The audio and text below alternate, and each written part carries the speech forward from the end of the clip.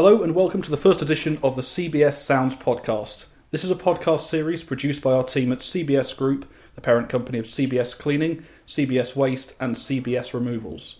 CBS Sounds is a place where we discuss all things waste disposal, removals and cleaning with expert opinions, engaging conversation and some fun along the way. Our adventures will take us on the road to meet people in a COVID-compliant way, and we'll also be welcoming people over to our place with all safety considerations in mind. My name is Daniel Baker, and I will be your host. In our first ever podcast, we explore waste collection, which is the speciality of CBS Waste.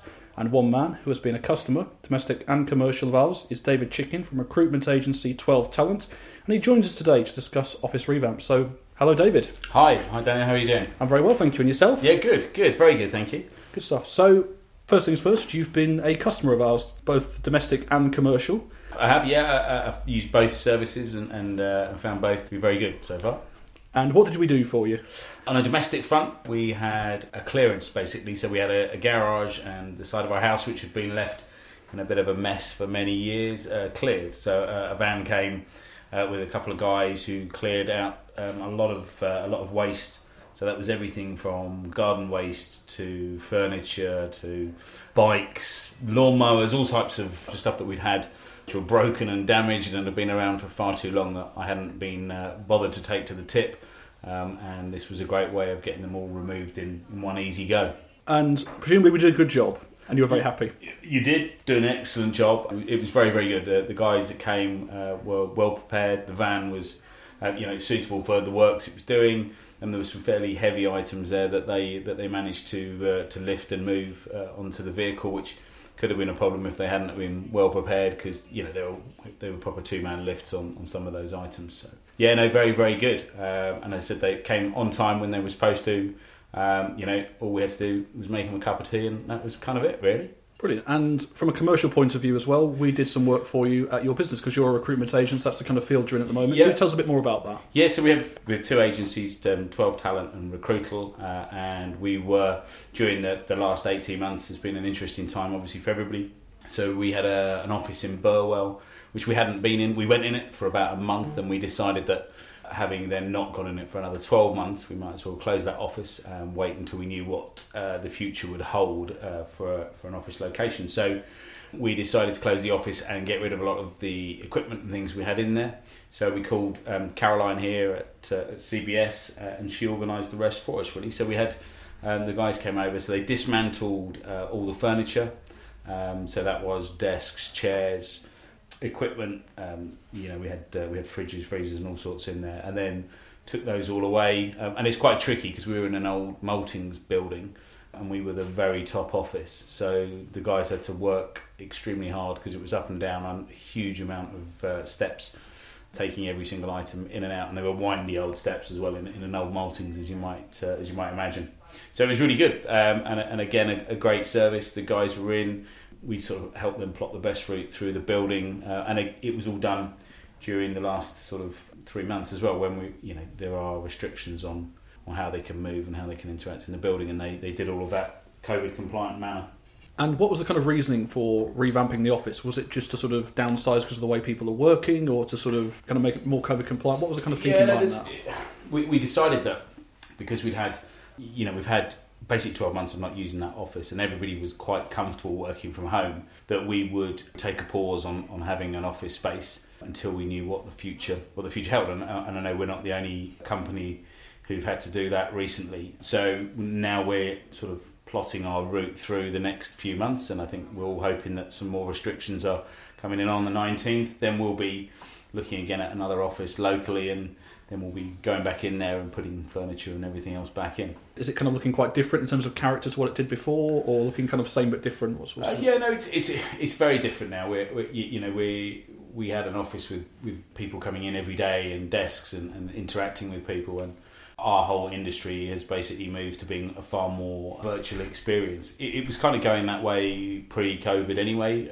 We were big fans of using video technology to do a lot of interviews and presenting packages to clients of videos of staff, or future staff I should say, and what it means is that you can speed up the process. So for a client experience, they don't have to sit block out tons of time to meet people on a first interview basis. They can use the video technology to review them very quickly and go through the process, whereas traditionally they'd be blocking out half a day for people to come in and do their interviews. So what we've tried to do is condense that by using the video technology, and it also means there's a lot less face-to-face, so the office doesn't look like it used to. We don't need to have people in, we don't need to use meeting rooms, and things like candidates don't come in. Everything we do with the candidates is online and is virtual. So let's say the day in the life of the office and the way your work has changed. Yeah, absolutely. Yeah, it's completely different now. We have virtual touch points, so we'll have a 9:30 every morning where the whole team are together on a Teams meeting, and then once a week we are face-to-face. Now we're allowed to, and then once a month we have a bigger meeting where everyone gets together to do their presentations about what the month's done and their performance stuff. So it looks very different now from where we were 12, 18 months ago. Do you see this as becoming something of a trend that other businesses will do as well, that they'll actually have a clear out and they'll actually use it as an opportunity to downsize or revamp? I do, absolutely I do. I think whilst there are pressure from other areas for companies to get back to having employees in an office, if companies have now worked out that they can run and survive and generate the same levels of income by not having large premises. I know of a very large accountancy firm in London who have now closed their office purely for that reason, that they've managed to survive all the way through the last 18 months performing in the same way and not had the staff in the office, and it hasn't had a detrimental impact on their presence. Even with so-called Freedom Day coming up and the lifting of all restrictions, Freedom Day, of course, being a bit of a buzzword at the moment. It's something that's sort of the press, if you like, and the people reporting on the pandemic have been saying. Is it possible and indeed likely that some offices will actually say, you know what, even though there's no restrictions, we'll still have social distancing, we'll still require masks, we'll still have sanitisation stations? Do you think that's going to become, again, another trend? I think it will. I think a lot of people, I think it's down to individuals, obviously, but if you have an individual who's running a department or a building and their preference is still, for wearing masks, then I think their own personal preference will be put across that business. And I think there are a lot of people who, even though we are coming to Freedom Day, as you say, potentially they still have an issue without wearing a mask. So I think it will be down to personal preference, and I think some offices will still keep distancing and keep all the precautions in place. And I think just generally as a nation now, we'll start to do a lot more of that, sanitising your hands, wearing a mask maybe when you're in a supermarket, things that become obvious. I mean, there's some strange ones that they haven't obviously relaxed. Things like on the trains and things, you would imagine that they would have kept those in place come Freedom Day, but they have been relaxed, whereas that would seem an obvious one to have kept in place. And of course it relies on people being responsible and being thoughtful and respecting what people want, even if it's not a legal requirement. Absolutely, yeah. I think that's it's obvious for some people, unfortunately not everybody, that if somebody's wearing a mask and they're stood looking at something in a supermarket, they probably don't want you crowding around them because they feel that you're going to be in their space. So I think you've just got to you've got to be respectful for what other people say, and that's the same in business. If you come into a business, like when you came here today, you've got the signs up, wear your mask, sanitise, temperature, everything's the right way of doing it, and so you respect that when you come in. And how does the future look for your business in particular?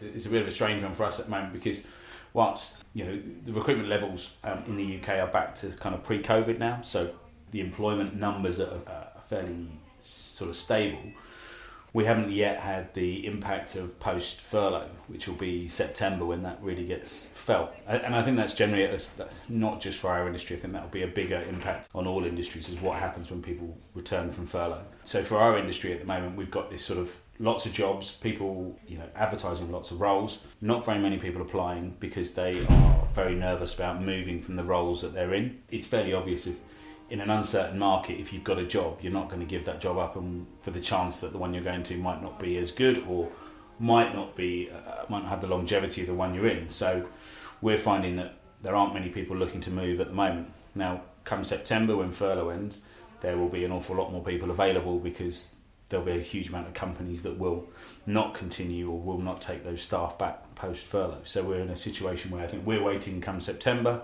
The market should increase for us with the candidates. So we've got no shortage of jobs, but there's just a very big shortage of candidates at the moment. And what will your kind of stance be on kind of working? Would it kind of be a hybrid working scheme that we've seen rolled out, or people can sort of choose what they feel is they're more comfortable with, pick days? How will that sort of work? Yeah, I mean, we've always been fairly flexible, so it won't change so much from that point of view. I think we will end up with an office again where people will come in, but it will be touch points, so it will be, you know, maybe a day a week when everybody is in, and then apart from that you can kind of work out how it best suits you. And I think that's kind of what we're aiming for, is what works with people's own work-life balance. I think gone are the days where, especially in our industry, where it's a 9 till 5, sat in an office, ploughing away on the phones. People work a lot better in relaxed environments, and where they can choose, they can walk away from what they're doing, they can come back and, you know, potentially watch Homes Under the Hammer for 10 minutes and then come back and do some more work. Or, you know, maybe that's just me with the Homes Under the Hammer bit, I don't know. Yeah, that's very true.